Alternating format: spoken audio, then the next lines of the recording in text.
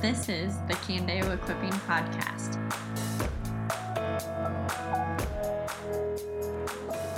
Well, good evening, everybody. I'll interrupt your small talk so we can get started with my best projected voice. So sorry, yes. It's good to be here. I was thinking that the elders were going to outnumber everyone else before too long, but a lot more people showed up. So this is great. Thanks for your faithfulness to something like this. I really believe that you being here tonight is really you responding to a call on your life. I mean that as part of the body of Christ, there's certain people that would come to something like this maybe more willingly than other people, and it's probably how God designed us. And maybe we like to dig into theological and doctrinal issues in a way that other people find a little more taxing. And I don't want to speak for anybody, but I enjoy something like this, so it's kind of something I look forward to. And I do believe that is something that God blesses. So we're here together, and I listened to the last 2 weeks ago now, the last podcast. I wasn't able to be here, but boy, that was a great job by Mark, and a great attendance and participation. And you could feel, even on the podcast, just the delight that everybody was having, I thought. So that was good. Tonight we'll be looking at two more of these overarching issues that are found in Hebrews as well as elsewhere in the Bible. And the two that we'll be looking at are apostleship and priesthood, okay? I thought about doing something on the rest of God, because that's also included in Hebrews 3, 4, and 5. But there's just so little time, really. So we're going to cover those two topics, those two themes. And just by way of introduction, I had thought a little bit about what it is we're trying to accomplish here. And because I wanted to know what target to be shooting at while I was preparing. And I had a conversation with my 23-year-old son the other day, and he was showing me some of his schoolwork. He goes to ISU, and he's a software engineering major, and he's also math minor, and so he was doing some abstract algebra and doing some proofs. And so he was explaining to me why in the world he would have to prove that there's an infinite number of prime numbers. That seems intuitively true to me. If there's an infinite number of numbers, then infinite number of prime numbers. He said, no, you don't get that for free at my level. So at his level, and he'll be graduating in May, even then, you don't get that for free. And that's kind of similar to what we're doing here. There's certain things that we run into in the Bible, and maybe other cultures, other periods of time, they would have kind of got it for free because they lived it and spoke in certain ways about those topics. But we have to work a little bit harder. And we're kind of doing that for the whole church. So let's pray for God's blessing on that tonight. So God, we are just humbled to be here, so thankful for a room like this. It's safe here, and there's a lot of friendly faces, and we know that your presence is here among us. You are just spiritually with us, and even empowering us to understand your word. We ask that you would illuminate the scriptures to us, that we would know the truth of what the author of Hebrews has to say. But God, don't leave us with just cold illumination. We want to feel and also a light and a heat. We want to be transformed and propelled into ministry, and we want to minister to the body of Christ and to the world. And so we ask that you would do that for us and among us here tonight. We ask it in Jesus' name. Amen. So we begin Hebrews 3, and I'll read the opening. I won't read through all three chapters, but we're in Hebrews, beginning in chapter 3, verse 1. The section that we're covering is 3 chapters, 3, 4, and 5. And like I said, we won't read through this. We won't really read much of it at all. But we do find in chapter 3, right in verse 1, these two themes, these two issues, overarching issues in Hebrews that we have to understand to really be edified by this passage. So, Hebrews 3, and I'll just read the first few verses here. Therefore, holy brothers, you who share in a heavenly calling, consider Jesus, the apostle and high priest of our confession, who was faithful to him who appointed him, just as Moses also was faithful in all God's house. For Jesus had been counted worthy of more glory than Moses, as much more glory as the builder of a house has more honor than the house itself. For every house is built by someone, but the builder of all things is God. Now Moses was faithful in all God's house as a servant to testify to the things that were to be spoken later, but Christ is faithful over God's house as a son. And we are his house, if indeed we hold fast our confidence and our boasting in our hope. And that just kind of sets the stage. There's this comparison, you see it really clearly, with Moses, which takes some explanation, and hopefully we'll get there. But we're focusing first then on verse 1 and just that statement that Jesus is the apostle of our confession. That's the only place in Scripture that the term or the title apostle is given to Jesus. And the word is a transliteration, like other words we use, baptism and presbyter. We use those words that are Greek words just transliterated into English. They sound very similar. You know how you know what the Greek word is? You just add os to whatever word you're on. No, it's not true, but kind of true. So the basic gloss or definition of apostolos is messenger or one who is sent. Okay? Maybe a delegate. So messenger, one who is sent, a delegate. And it's interesting because not only is this the only time that title is applied to Jesus, but it's the only time it's mentioned in the book of Hebrews explicitly. So you don't see any other verse in Hebrews that uses that word. Interesting. The original audience of this likely would have had that term for free. They would have hit this term, and they would have lived in a time when apostles walked or had recently walked around, and that age was their age.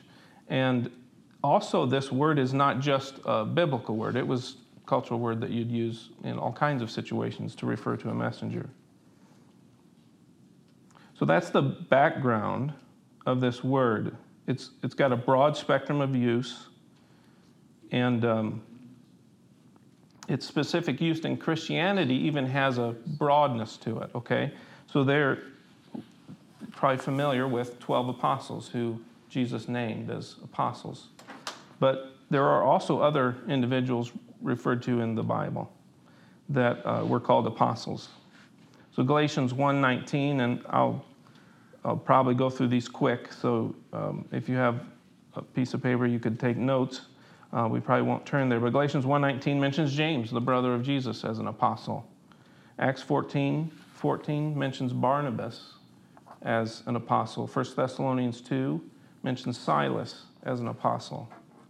Romans 16, a little bit more disputed, based on the translation you have, likely is referring to a couple, and hard names to pronounce, Andronicus and Junia, as apostles.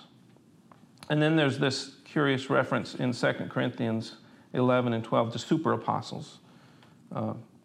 So the word was not just used for those 12 who were considered to hold the office of apostle, including Paul as well. So if you put that together, the fact that it's only used once but it has a broad familiarity. You can imagine that this statement would have had an impact on this original audience. So a question I asked myself then, well, is it unique to the New Testament, right? What do you think? Would that word be unique to the New Testament, this Greek word, apostle? What do you think, Jake? Yeah, the Greek, it's a setup. It's a setup. It's not unique completely, and it kind of is. The only other time, so these one significant thing about Hebrews is that the author often quotes from the Septuagint, which is a Greek translation of the Old Testament. So an interesting thing is that in the Greek translation of the Old Testament, that word's only used once, and it's a kind of a throwaway term. It's about a messenger, but not a divinely appointed situation. But the verb form of the word is used ubiquitously. It's over 700 times used in the Old Testament Greek translation. So it's not totally unique to the New Testament. Even again, this audience, probably familiar with the Septuagint, would have been familiar with that word. One thing we like to do with these evenings, one thing that we've kind of projected out and thought would be very helpful would be to look at different views of some of these issues, okay, to see kind of spectrum of understanding of what some of this stuff means. And I thought Mark did a great job of laying that out, and I wanted to do something like that. So regarding apostleship then, the first thing that came to my mind was the Catholic view, the Roman Catholic view of apostolic succession. I don't know if you're familiar with that term or that idea, but it's a distinctiveness of the Catholic view that centers around this understanding of the apostles and an apostolic succession. So I had to study this a bit because that seemed odd to me, since I don't know of any Catholic apostles today, right? And I read the words apostolic succession. But the idea is actually that the apostles endowed bishops with a kind of apostolic authority. So the two aspects that I'll highlight regarding that succession are infallibility and authority. Infallibility and authority. And the belief of the Catholic Church goes something like this. The church-ordained bishops are thought of as endowed with the infallible gift of truth, okay?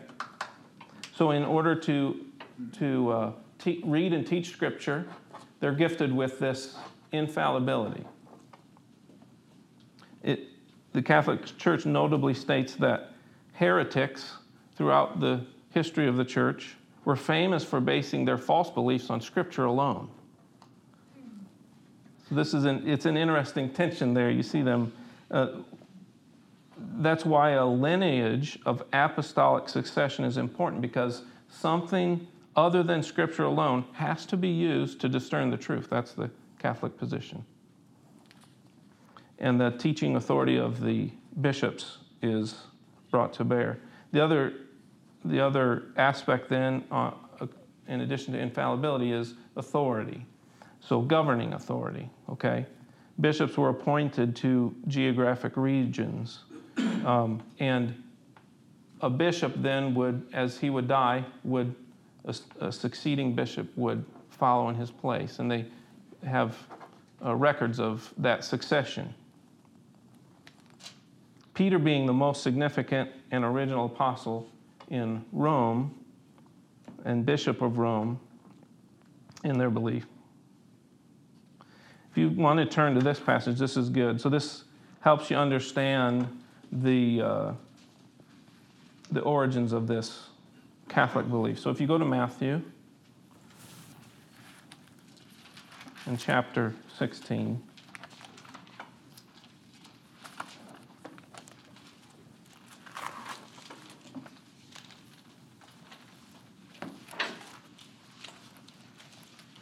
as we're turning, questions so far on that?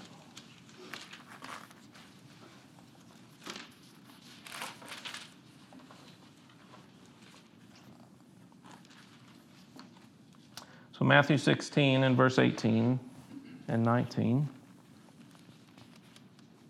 And I tell you, you are Peter, and on this rock I will build my church, and the gates of hell shall not prevail against it. And here's the key verse, so to speak. I will give you the keys of the kingdom of heaven, and whatever you bind on earth shall be bound in heaven, and whatever you loose on earth shall be loosed in heaven. This is the central text of this beginning of this apostolic succession, beginning with Peter and passed down through the popes of Rome. I'll read a statement from Millard Erickson's Christian Theology on this topic. So in the traditional Roman Catholic interpretation, Jesus here conferred upon the apostles a special status of enabling them to define doctrine and convey grace. For example, by forgiving sins. We'll talk about that later with the overarching issue of priesthood. So it is this grace that gives salvation or makes one a Christian. The authority to dispense this grace was transmitted by the apostles to their successors, a process that has continued to this day. So just in review, I don't want to spend too much time on views that we don't hold here at Candeo, but essentials of the Catholic view, let's just say there's two. The apostles have ceased as an office. Ignore the possibly confusing apostolic succession term and understand that the Catholic Church would teach that that office of apostleship has ceased in the church. However, interestingly, their doctrinal infallibility and ecclesial authority, they did pass down through an unbroken line of bishops. That's the Catholic belief. Their scriptural argumentation, we mentioned Matthew 16, also 2 Timothy 2:2, if you want to turn there. 2 Timothy 2:2, easy one to remember.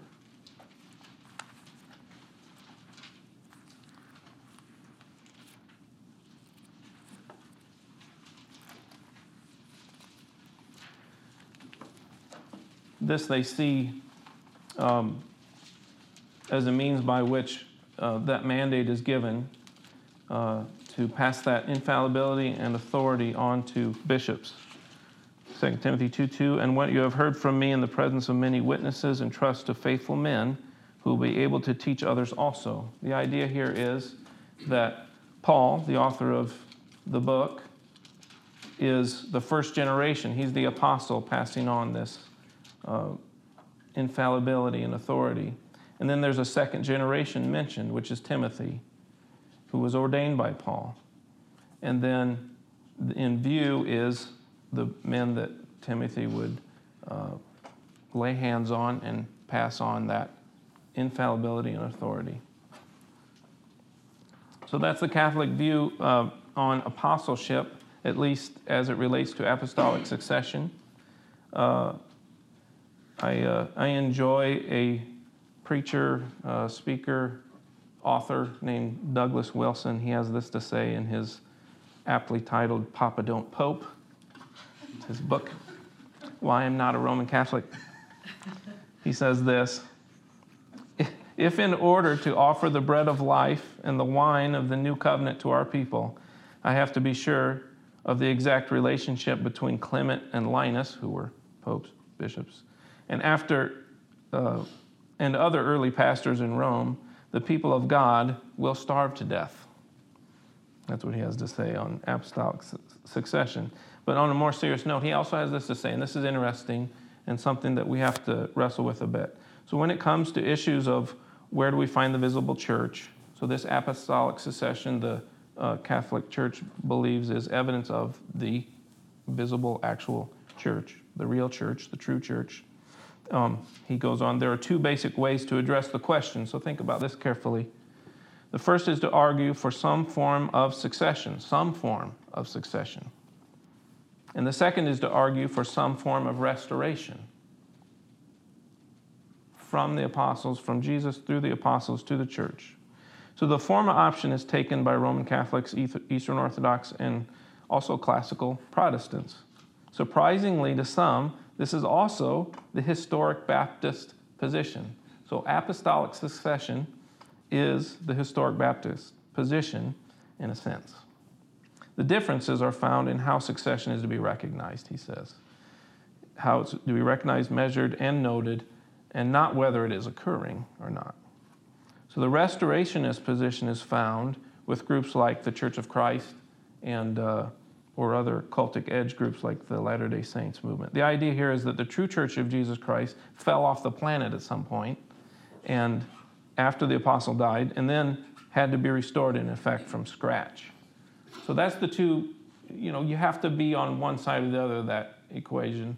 And if you find yourself on the succession side, then you deal with what it means, what are the differences found in how succession is to be recognized, measured, and noted. Okay, one more thing. This is from Baker's Dictionary of Theology. That the apostles founded the churches that perpetuated their teaching is clear, but the nature of this ongoing ministry is disputed. Okay? The church is built on the foundation of the apostles and prophets, Ephesians 2:20, but the meaning of that phrase is uncertain. So another view, this would be the second view. This would be, I chose to describe a Pentecostal and charismatic view. I put those together. And as a disclaimer, I recognize that there's differences in those terms. But for introductory survey kind of level thing such as this, I had to condense it. So Pentecostal, charismatic view, we'll put those together. It would be that restorationist view, okay? So this is from the International Pentecostal Holiness Church, which is a Pentecostal church that is a historic denomination starting at the first of the 20th century. So here's their understanding of apostleship. And maybe I'll write this down because it's helpful to think this way. I actually found this helpful to think this way as far as it goes. Pentecostal Holiness Church understanding of apostleship. They have 3 levels, they say, okay? I don't know which side to write because I'm going to be in the way of somebody no matter what I do. But there's the first level, that's the foremost level, and then the foundational level, and then the third level is the functional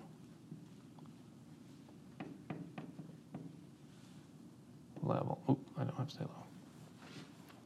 Can you read that? So foremost, foundational, and functional, and just real quick, foremost would be Jesus. He's the foremost apostle. He's the apostle of our confession, as Hebrews 3 states. Then the foundational level is those New Testament individuals that Jesus called and who he called apostles. That's the 12 plus Paul. And there's 3 kinds of qualifications, so to speak, for those foundational apostles. Real easy to remember. They saw the Lord in the flesh after his resurrection. Their ministry was accompanied by signs and wonders. And they wrote New Testament scripture, or were closely associated with someone who did. So that's the foundational apostles. And then functional apostles. So this is that would include those lists of not the 12 plus 1 that I mentioned earlier, okay? Barnabas and Silas and the couples whose name I can't pronounce very well. Those individuals, okay? So those are functional apostles according to this Pentecostal view. But they include throughout the history of the church that there would be these individuals. And the key element is that, just like we looked at the basic definition of that Greek word, is that they were sent out, they were messengers, okay? So it's a functional definition. They recognize that not all of these individuals that they would call apostles, having been sent out by churches, have any record of signs and wonders accompanying their ministry, but they also promote the idea that it's likely that that is an aspect of their ministry. They would include church planters and missionaries in that category. So here's just a reflection real quick on my part. So far, these two views we've looked at essentially both use Scripture to support their position. That's the attempt. But we move on to another view here which intentionally avoids or neglects the use of Scripture in a very rigorous way. So this next view is a view called, or is a movement today called the New Apostolic Reformation. Who's heard of this? Okay. Just heard about it on Friday. Really? Yeah. Just on Friday? Yeah. So how long do you think it's been around? It's not like maybe 10 years at the most. Yeah. Since Friday. Since Friday. It did not exist until I knew about it. So this New Apostolic Reformation apparently started in sometime in the 1990s, okay? Maybe in the 80s, depending on what you're pointing at. It's also called an apostolic prophetic movement, okay? And I'll just jump to their key text that they use as their launching point, and it's Ephesians 4:11. And if you want to have that open as we're talking about this view, that'd be great. So Ephesians 4:11, 12, 13. And you'll see why it's their key text pretty quickly.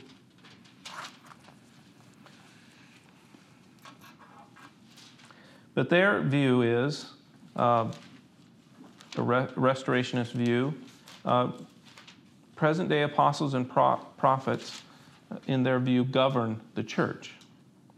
Let's read that, Ephesians 4:11, and it says, "And he gave the apostles, the prophets, the evangelists, the shepherds, and teachers." And if you were to read 1 Corinthians 12:28, it even assigns an order. He gave first apostles, then, okay, and has a similar list. So they believe that these prophets and apostles of this list here, they give revelation today that's needed to set up God's kingdom on earth. And that's an essential part of their view, is this kingdom now, this dominion kind of gospel that talks about setting up God's kingdom on earth today. They utilize even the Lord's Prayer as a key text to say, thy kingdom come, thy will be done on earth as it is in heaven. And so they talk a lot about bringing heaven down to earth. And the apostolic role is essential to that. So the church government should be apostles and prophets, not elders, overseers, bishops, okay? Because that's lower in the list. Pastor, teacher is last, okay? Evangelist is even before pastor, teacher. They've experienced staggering growth. I've talked to many, many people that I did not know had adopted the views of this movement until I recently, in the last month, read about this movement. And then it kind of made more sense that, yeah. Sorry, I'm just wondering if this goes along with it. I just found out there's like this test you can take. It's called like a 5-fold test. Yeah. Does that go along with this movement? I just found out about it on Thursday. And so they use that term, 5-fold, okay, 5-fold ministry of the church. And it's not exclusive to their movement. You will hear other people use that. I might have used it because I heard it sometimes or something like that. Yeah. There are 5 things listed there, but that it's essential to their form of church government that you would understand how you fit into that and not rise above your station, so to speak. So, a station reserved for apostles, modern day apostles and prophets. Yeah, and 5-fold ministry, Ephesians 14, is the most central key text. The apostles are seen as the highest position of authority. They're often referred to as generals.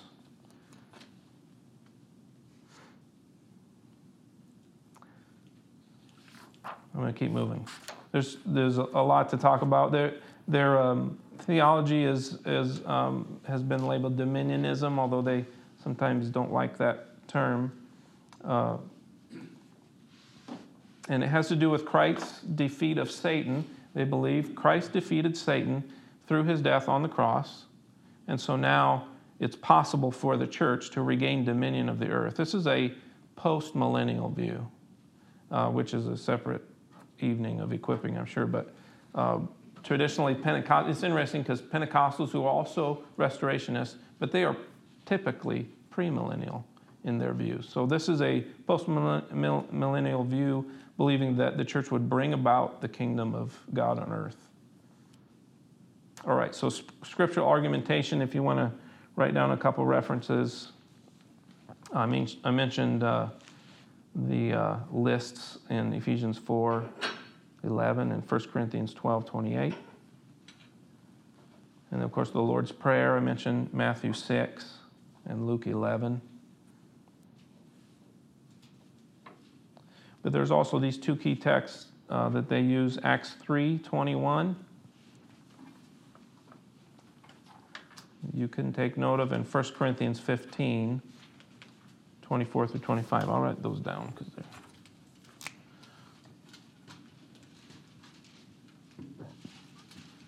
New Apostolic Reformation. And then 1 Corinthians 15, what was it, 23? 24.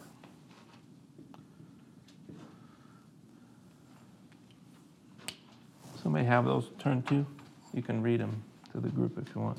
I got 1 Corinthians, although it's New King James. We can live with it. 1 Corinthians 15:24. Yeah. Then comes the end when he delivers the kingdom of God the Father, that when he puts an end to all rule and all authority and power, for he must reign till he has put all enemies under his feet. The last enemy that will be defeated is death. And then Acts 3:21.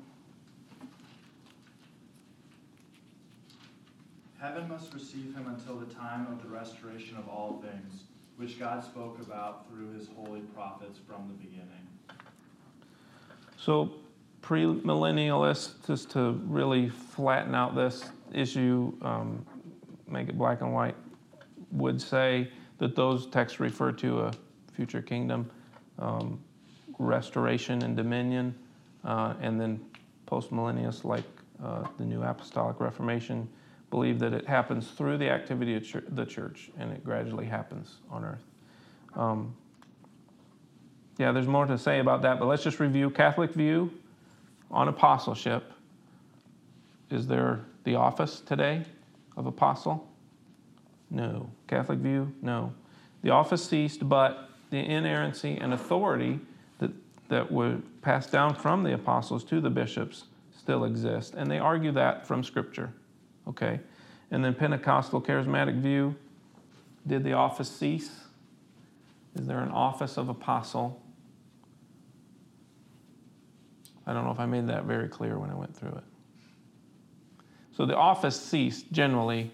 Most Pentecostal and charismatic congregations, they would say the office ceased. There's no church office that exercises governing authority and speaks with inerrancy.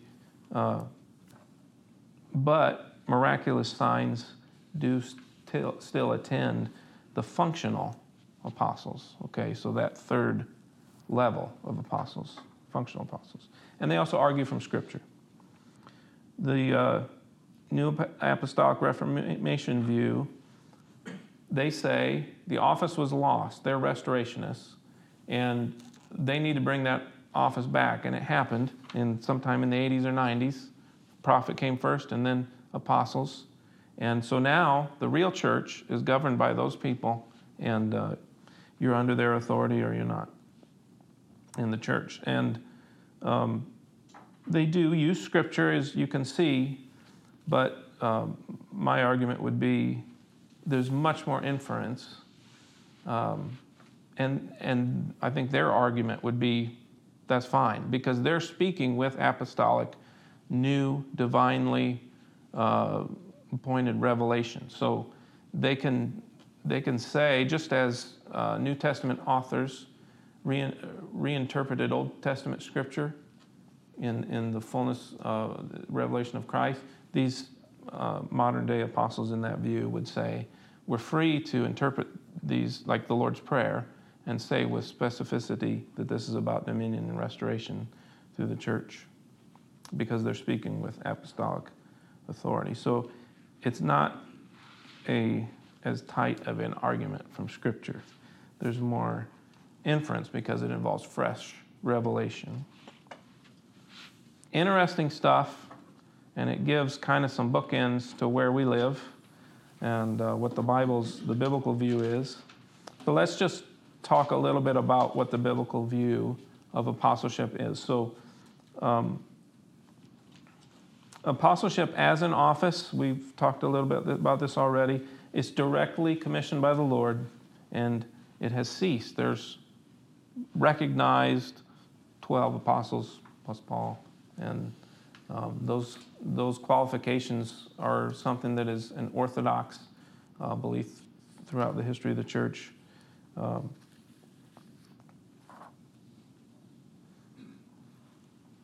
First apostles, the first requirement of those official office-holding apostles were that they lived at the time of Christ and were eyewitnesses, just to review.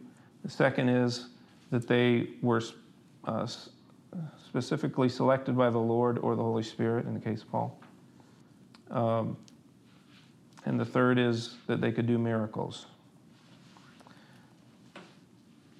And again, the biblical view does include this category of apostles that don't hold the office of apostle, we'll say. Functional is not a bad word for it. I tend to not use words from other viewpoints so as not to confuse people that I'm one of them, so to speak, or whatever, or that I indoctrinated according to their views or something. But functional isn't a bad term to use. There is this category, okay, of apostles in the New Testament, and they're not in the office of apostle. And this key text that the New Apostolic Reformation uses really deserves some attention because it is also disagreed on in probably us sitting here next to each other. Certainly there is some diversity in viewpoint, even on the elder team itself, on those 5 things, and whether we think of them as all existing: apostle, prophet, evangelist, pastor, teacher. Do those exist functionally in the church today or not? There's some diversity, which I'll try to explain. So there are 2 orthodox interpretations of Ephesians 4:11 through 13. The first interpretation is that this text only refers to the first century apostles and prophets. And if you'll turn to Ephesians 2:20, which I mentioned earlier,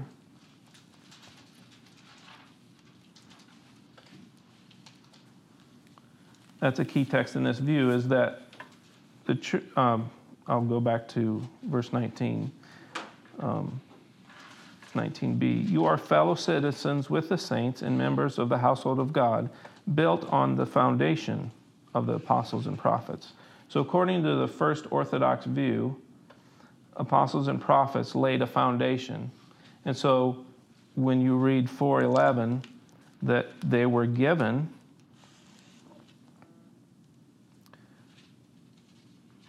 to equip the saints, verse 12, verse 13, until we all attain the unity of the faith.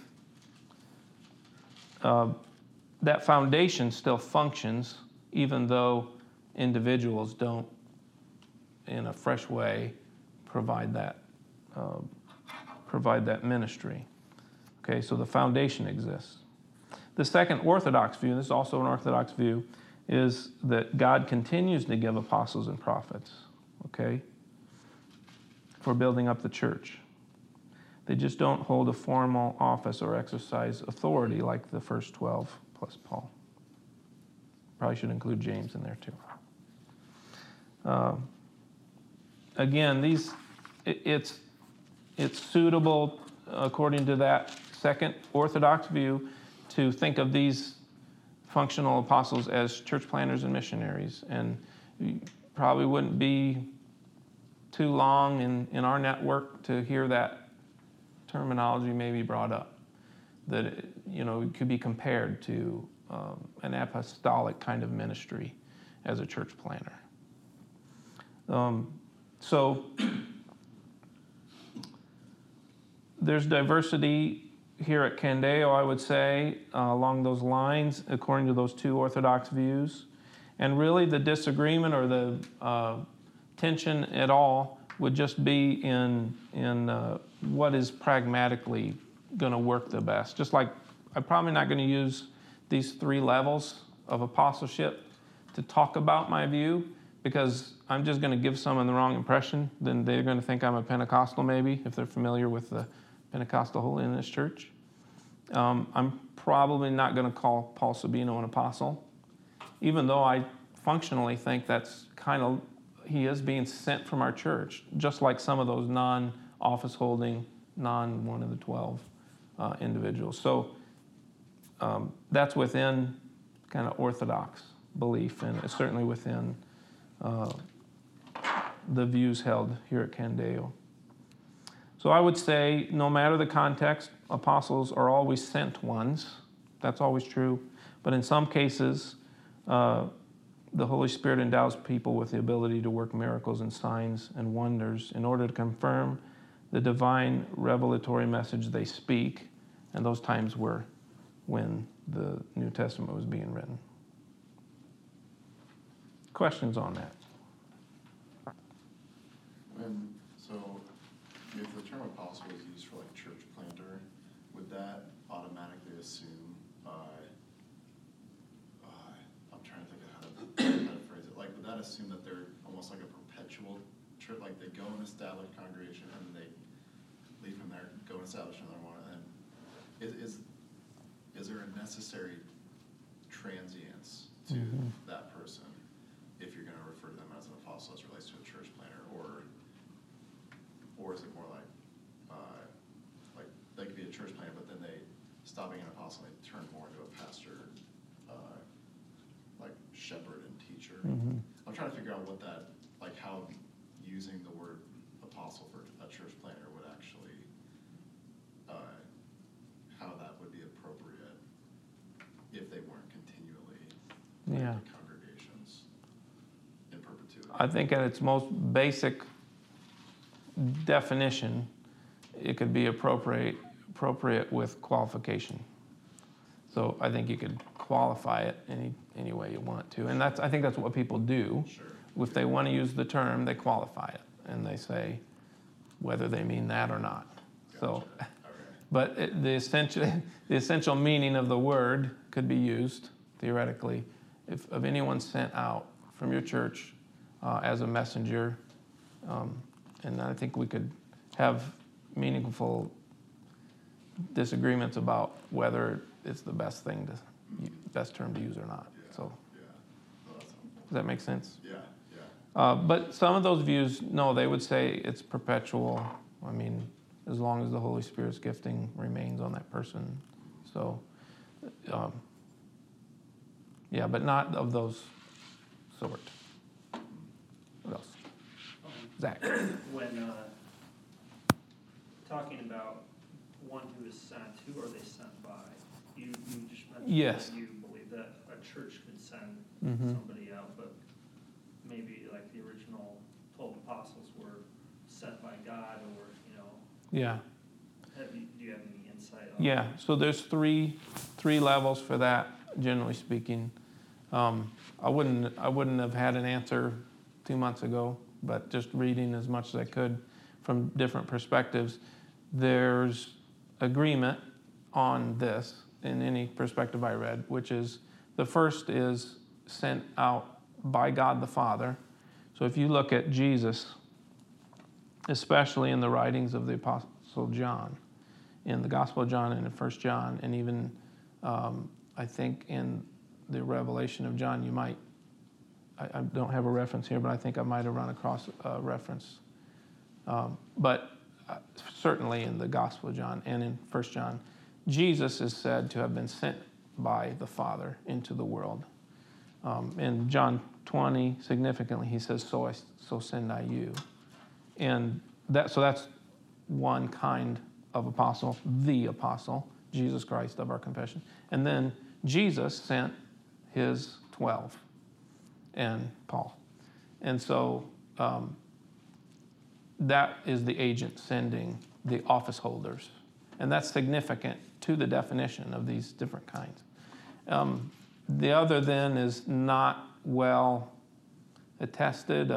Barnabas and Paul sent out from Antioch, so probably that's the reason. Yeah, from that body of believers there in Antioch. So I think that, would be how we would conceptualize him being an apostle. Small a, if you want to, whatever, small a, capital A. Some people refer to it that way. Those two that are, so Barnabas, Silas, maybe, is it likely that they actually knew Jesus before his death? Like he was one of the maybe 120 that were there? Yeah, but In the upper room, from what I understand, I'm just speaking from not with a note in front of me, but the qualification is seeing Jesus after his resurrection. Right. So that would be more likely because there's like 500 or more. There's more than 500. So that, Barnabas could meet that qualification. And I'm sure that there'd be people that argue that he's actual office holder and that there's more than 12. That's significant in the Revelation of John is that 12 are named. It's described as the 12 apostles. So it kind of closes that loop and refers back to actual office holders. So the functionality of an apostle doesn't necessarily, it just means being sent out. It doesn't necessarily have to include signs and wonders and some of the other things that accompanied. That would be like the little a. Yeah, the the littlest capital A. would be like the big thing. No, again, it's kind of like it requires qualification for any group to use the word and mean that and not mean signs and wonders, because Pentecostal charismatic kind of view would say they're not office holders. We don't govern our church necessarily. We have an elder board or elder team, So, but we see them working signs and wonders in some capacity, they would claim. So, yeah.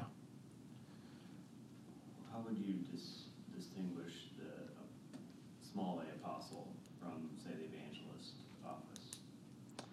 Yeah, Philip is called an evangelist, and I don't believe there's any testimony of him starting a church, standing up an elder team, like Paul, and like Titus, who went to the Balkans, Pontus, I think, from Crete too, and then he moved on. And so he functioned in an apostolic capacity in the sense that I think he was setting up church polity, among other things. That would be one distinguishing feature, I think. And it's sent with Timothy then too, right? Yeah. I thought I had a note, I don't remember where it is, but somebody explored this overlapping of roles with Timothy and Titus because they were elders, right? So they're in that list of pastor-teacher, but also they did function kind of in an apostolic way as well. So, and Timothy's referred to indirectly as an apostle. 1 Timothy, I think it is, because the greeting says, we could turn there. So we also have priesthood, which we're not going to get to. But I'm glad we're asking questions because I didn't want to monologue for an hour. This is better than that. Jake will be covering the Melchizedekian priesthood. And I don't know if I can just give him my notes, or we could record something on priesthood generally speaking, and just put that out there. Because we don't have time for it tonight, looks like. 1 Timothy, Paul, an apostle of Christ. Well, that's 2:10. Yeah, what am I thinking of? Anyway. I think Timothy is included in a group which Paul refers to as apostles, including his own self. I'll have to look that up. So, Shane, there's a spectrum for the elders or they land apostle, maybe specifically for 11 Ephesians. So let me put you on the spot. So we just sent out Paul. Yeah. Give some language to how would you describe like Paul Sabino as he goes to Florida? Would you say he has an apostle-like gift, the gifting of an apostle? Would you say, you know what I mean? Like, yeah. Use some language or not, nothing at all, or whatever. Well, this is just me speaking for myself. Yes, so exactly. Yeah. I'm just not comfortable using that term because I don't. First of all, even if I had a solid position that I thought he was or wasn't, or should or shouldn't be called that, and if I had a paradigm for what apostolic gifting looks like, it's easier to say I kind of know what teaching gifting looks like, but So even if I had a pretty solid view, I don't think I'd use the word because nobody's going to know what I mean, But can I add to that? Yeah. So I think that if you're looking for someone within the network to do that word term for, it'd be Gary Pierce, because he's not actually overseeing a church himself. He's planting a group of churches and establishing the polity That's that he's good. talking about. If you wanted to use it, Greg would be a better example. But much better example. Would you Yep. use the language of? I generally would view a missionary more as a herald of the gospel because they're sent out with the authority to establish the church, and that's what's different than an evangelist. Okay. Herald of the gospel. Tell us more about that choice. A herald? So Yeah. Like the word messenger that we're getting for the apostle, but it also is a herald. So like conceptually, this isn't just someone sent with, here, can you pass this note to my grandma? This is someone that's coming speaking on the authority of behalf of someone else. So the king would send his herald to another king with his message and his authority. So that is why the apostles are sent by God's authority to send out the message. It's not just carrying a random message, but it's the authority of the king. So you would use the word herald versus apostle. They're the same. It's just you're translating the English, so you're either transliterating apostolos or you're coming up with the word that we used in English, which was herald. Yeah, that's really good. Because a messenger could be a delivery boy. Not even open the letter. I don't even know what it is. I don't want to ask, Or it could be someone who, you speak for me. I'm giving you that authority. I did use the word delegate, which is closer, and then some use ambassador, which would be closer too. But herald, I think, captures it probably the best. Harold Paul. Harold? Well, are you? Crier. Yeah, I don't. That's right. Well, you get I just feel like if you start using that word, then it carries with it a whole lot of different connotations. All of a sudden you're mixed up with a movement you don't want to be mixed up with, or, one of these other interpretations that maybe isn't where we want to land. Yeah. It may be functionally right to call him that, but it may be too confusing to call him that, is the way it seems to me. Yep. What you guys are saying. And like Mark said, it's a transliteration. We could, if the time comes where we need to, we could call baptism something different. that still describes what it is, because somebody stole our word at some point, So lots of things that. And let's also Go look that at there's way. only one Apostle Paul, so it'd be really confusing. Yeah. So That would- true.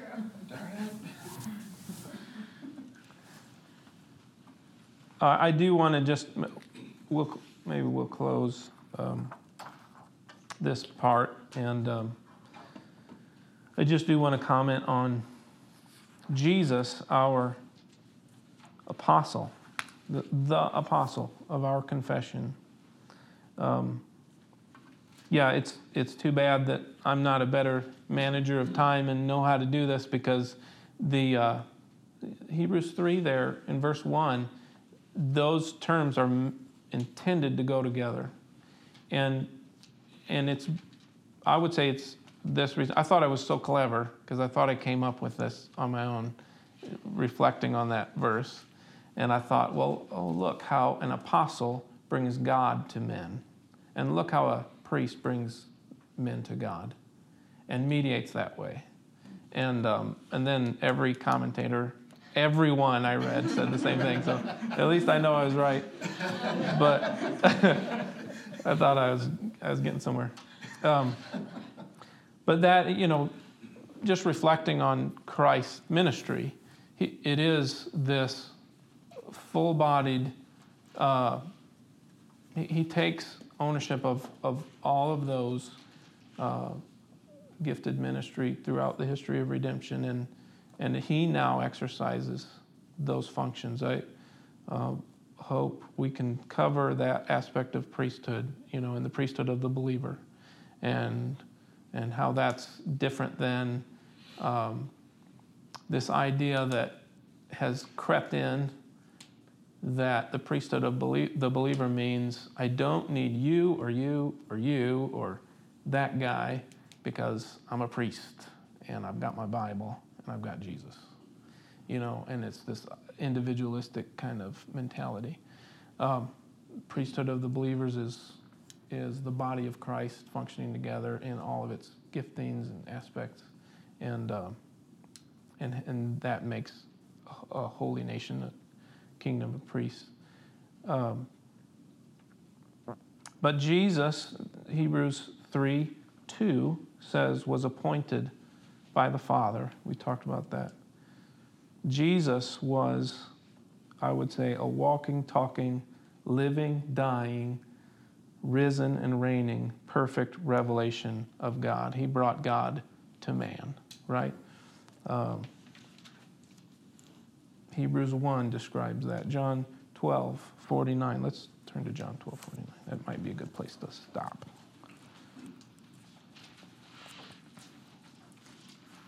Because the idea of herald. Somebody can read that when they get there. John 12:49.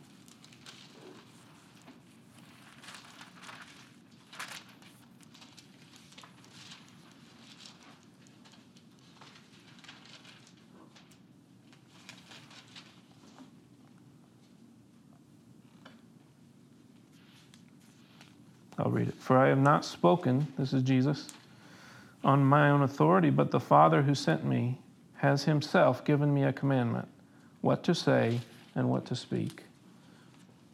So Hebrews 1, that we heard preached recently, this exact impression.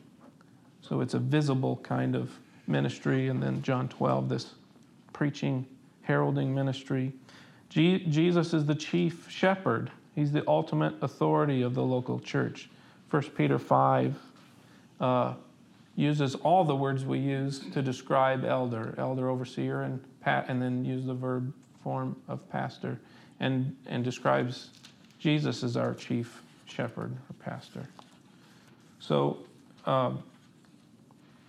we're getting closer to getting some of this for free. You do the hard work of studying some of these issues and themes, and then you read that one word in Hebrews, and it means something that you didn't know that it meant before. And it means something about Jesus that is precious and blessed, and it's worthy of worship. So God's glorified when we get there as a church. We're thinking the right thoughts about God, and it transforms us. It makes a difference. What we believe is what we do.